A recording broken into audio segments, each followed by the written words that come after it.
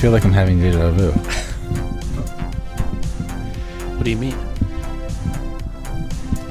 This stupid thing. Am I dumb? I can't win. Life isn't meant for me. Gabe's trying to adjust his mic right now. I give up. To no avail. I can It's actually gouge. the other way, I think. Righty-tighty, lefty-loosey. Here. I'll try this now. Yeah.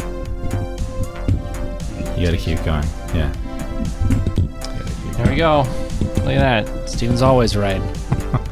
Speaking of Steven's always right, today's topic is a movie. This movie just came out on Netflix by a man named Charlie Kaufman. It's the newest Charlie Kaufman joint.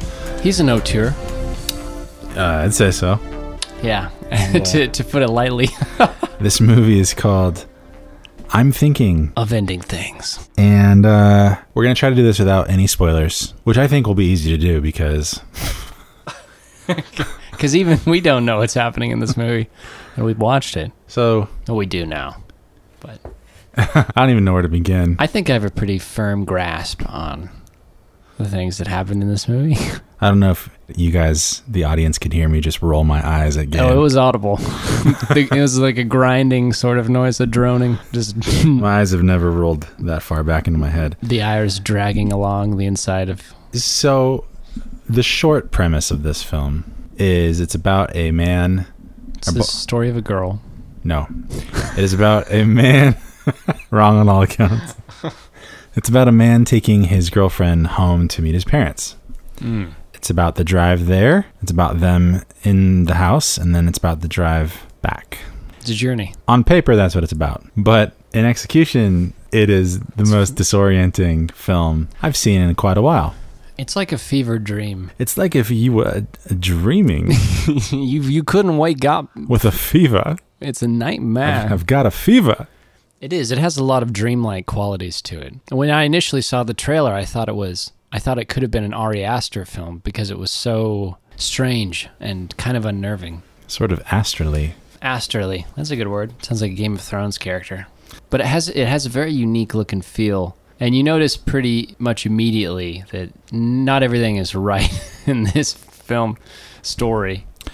Let's talk about its strengths, because you're right. And that was going to bring me to my first point of strength for this film. It's so well made that it breaks all of the normal standardized rules of filmmaking. So that if you are a film nerd, kind of like Gabe and I, you will be on the edge of your seat just because of the pure spectacle of trying to figure out what is happening. It does an excellent job of building tension and dread, I think, through those breaking of the rules. Yeah, and it's because of that rule breaking that it creates this tone. And for someone like me, that's just, I go into a movie like this thinking, I'm hoping either the story is good or at least the filmmaking is good. One of those things is going to hold my attention. And in this instance, both were good, and it was keeping my attention throughout the whole film for the most part. But it was also so disorienting because of them breaking the standardized rules of filmmaking, like I was saying. For example, Fourth wall.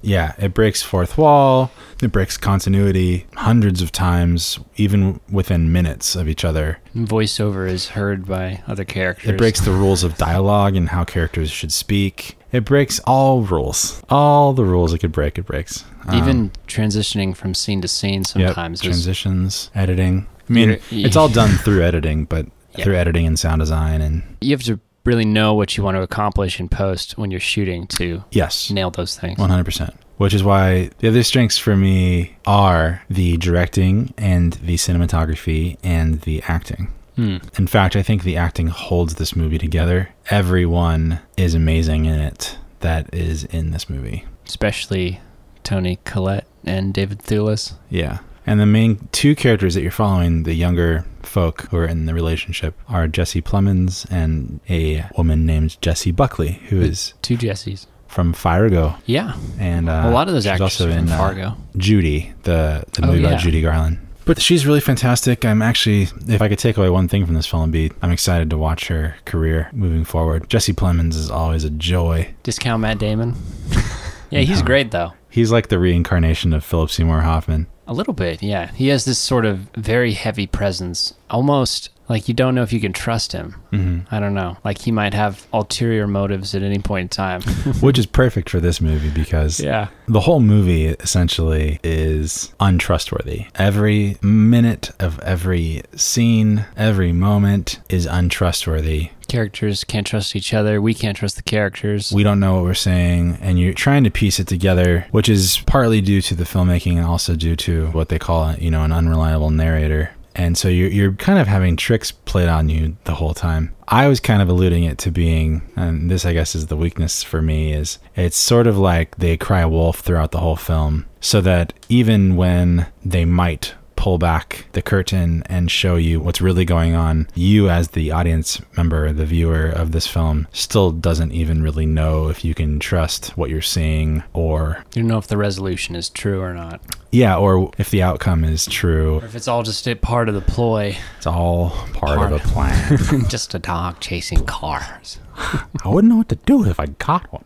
So yeah, I really liked it because of the filmmaking, or you could even say lack of filmmaking if you look at it that way, because it's so well made that it's disjointing, which makes it very engaging for about 2 hours. And then in my opinion, it's toward the end, like I said, when it tries to reveal some things to you. Because you don't know if you can trust the movie, it's hard to put those pieces together. And so for me, I didn't understand what was going on, even to the very last frame of the film. And I didn't understand until I did research about it after the movie was over, which I think, if we're speaking in, I guess, literal terms, means it is a bad movie because it didn't do its job, which is being self-sufficient and self-sustained enough for you to understand what's happening when you leave the viewing of that movie. That's something we've talked about before on the podcast.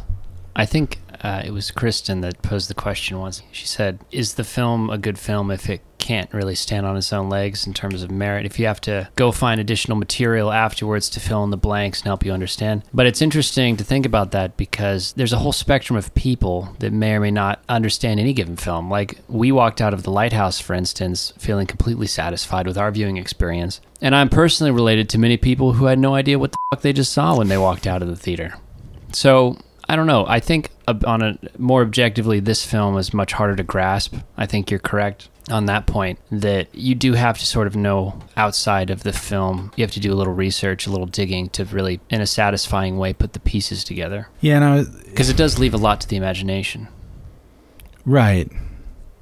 But I don't, as someone who likes to keep guessing, even when the credits begin to roll, for me, that wasn't as much of an issue. But I do think it would have been better if maybe Charlie Kaufman had been a little bit more straightforward in the end. Yeah, and that's my take, is that if he made a few minor adjustments and made it a self-sustained movie, then you could have exited the viewing of it understanding, even just conceptually, a little bit of what actually was transpiring. But because it was left so ambiguous and it was untrustworthy the whole time, it almost like this movie did itself in that it could have been an A+ movie, and then it got taken down, I think, a notch, maybe to a B+ movie because of that choice, which was clearly intentional, or otherwise he would have put that information in explicitly, giving you the information that you needed at the end. Yeah, I would agree. Charlie Kaufman is a person that knows what he's doing when he's making movies, so it was a very intentional choice to end this film in a way that's very different from the source material, because this film is based on a novel,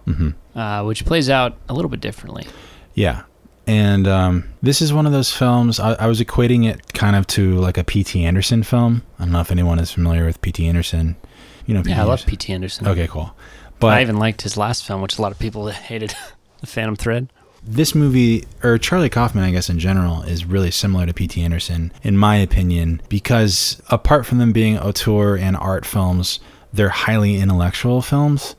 And it often feels like you have to be a heady intellectual or maybe bookworm to understand all the references that these people are making. So apart from being a film nerd, you also have to be highly educated. Very well read. And well viewed. Yeah, to be able to put these things together, because I believe that if you did know all the references and could quote the poetry and could quote the language that these characters are dialoguing back and forth, that you might have been able to put these pieces together. But I just think there's a very few amount of people that could have actually done that. There's an aspect to this movie, I'll say, that it's not really a spoiler, that incorporates musical and musical theater. And one of the musicals they talk about is Oklahoma. And I've seen Oklahoma live, and even I, who recognize Oklahoma, even when I saw aspects of it on screen in this film, I couldn't put together what it was pulling from Oklahoma to use in a new context in this film. And so it was difficult for me to follow a lot of that intellectual language. And even though the dialogue was very verbose, I could follow the dialogue just fine, but it was when they started quoting authors or philosophers or poets that it really didn't land for me specifically. Maybe that's my own fault for just being an uneducated fool. You stupid. But P.T. Anderson's films often do the same thing for me. I left Inherent Vice not understanding a lick of it. And even doing research, it's all up to subjection. And I think there's room for that in cinema, but 100%. I see what you're saying. But it to me, a good film often hits a larger demographic because it can achieve something higher than what it's actually going for and being extremely auteur. This could have been one of those films that spoke to fear of aging, and it had a lot of relationships. Themes about relationships and fears and how they paralyze us in our life and how hard it is to age, which is not really talked about a lot, but was a very interesting theme to this film. But then it fell flat, like it fell flat on its face in the end. And that was sort of disappointing to me, is because it had a lot going for it and then just sort of dropped off. I would actually still recommend it if you can still watch it now, knowing that we've talked about it, that it sort of does fall flat in the end. I was actually even saying to Gabe that I wish I had known the thing what that the story was. Yeah, was supposed to be the actual like little plot point that was missing, the piece of information going into it, so that I could actually enjoy watching the pieces fall as they may, you know. I don't want to completely shit on it. Yeah, I guess coming back to that question, the deeper question that Kristen posed in the Dark podcast is art good even if no one understands it? And this is one of those challenging works of art. It's not truly an impressionist painting, but it's certainly, if you don't have the internet next to you after you watch this movie, you'll be wondering for a long time exactly what you just saw. And you might... But I like that. You might choose to not like it or say that it's bad, but it's not bad. And I guess that's what I'm actually advocating for, is it's not actually a bad movie. It just makes a creative choice to be ambiguous. And for Gabe, I think he really likes that. And for me, I criticize it going, oh, wow, you could have actually reached more people if you didn't do that. That's true. That's what I'm saying. That's true. It's not for everyone. That's true. It's not. You have to be into auteur. This feels like a film Charlie Kaufman made. Well, he usually makes films that seem like they're definitely not for everyone, but this one in particular felt like it wasn't for everyone. Yeah. I will say, as we're winding up, one of the reasons I enjoyed this film is because there's really not a lot of people that can so accurately capture like a dreamlike state as Charlie Kaufman and this sort of existential wondering. True. I felt like I was watching a dream play out in front of me because of how jarring it was and all the rules it was breaking. I would like to actually see more of that through other filmmakers, but I totally agree. It was very amazingly, for the story that was being told, it was done amazingly in the editing and the storytelling and the dialogue and how it spoke over. The sound design was cool too. The dialogue spoke over itself. Like, yeah, it kept running into the next line. They would talk on top of each other a lot, which was clearly a stylistic choice that was done on set. Yeah, it's very apparent pretty much right off the bat. Man, yeah. As a clue, it's like a way for you to start thinking things are strange here. Yeah, beware that you might leave this thinking about it for a long time because of how strange it is. Mm-hmm. Even if you don't like it, which still means that it has an impact on you. Think about that. That's true. Do you want to spoil it, Gabe?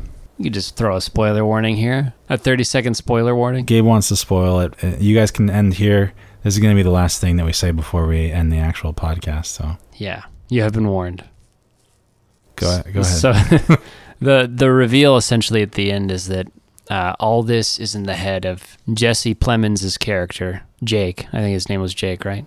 Yeah, as an old man. Yeah, interspersed throughout the movie are cuts moving in some direction, sideways, forward, backwards. We don't know really what it is, but it's Jake in the present day living as an old man, as a janitor at a school. And the rest of the film is him in his own head playing out his life as if it had been different, as if this girl that he had met once briefly in a bar had become his girlfriend and his partner and possibly later on his wife even. And that is Jessie Buckley's character, who's referred to as different names throughout the film, Lucy being one of them. So everything that Lucy and Jake do together in this film is just in his own mind, and he's playing out this fantasy dream of him having had the courage to approach her that one time and be successful in a relationship with her. And that's them traveling together and seeing their parents, his parents also being a manifestation of his mind. They were real people that he had interactions with, but that's why they're constantly seen at different points throughout their lives, is because he's remembering them, sort of like how all these points in time occurring at once. And then the story ends with Jesse's projection of... or I keep saying Jesse, Jake's projection of Lucy finally confronting him at the school. And in the novel, this is where he ends up in sort of a slasher film kind of way, killing those manifestations of his mind and committing suicide then in that way. So it's very dark.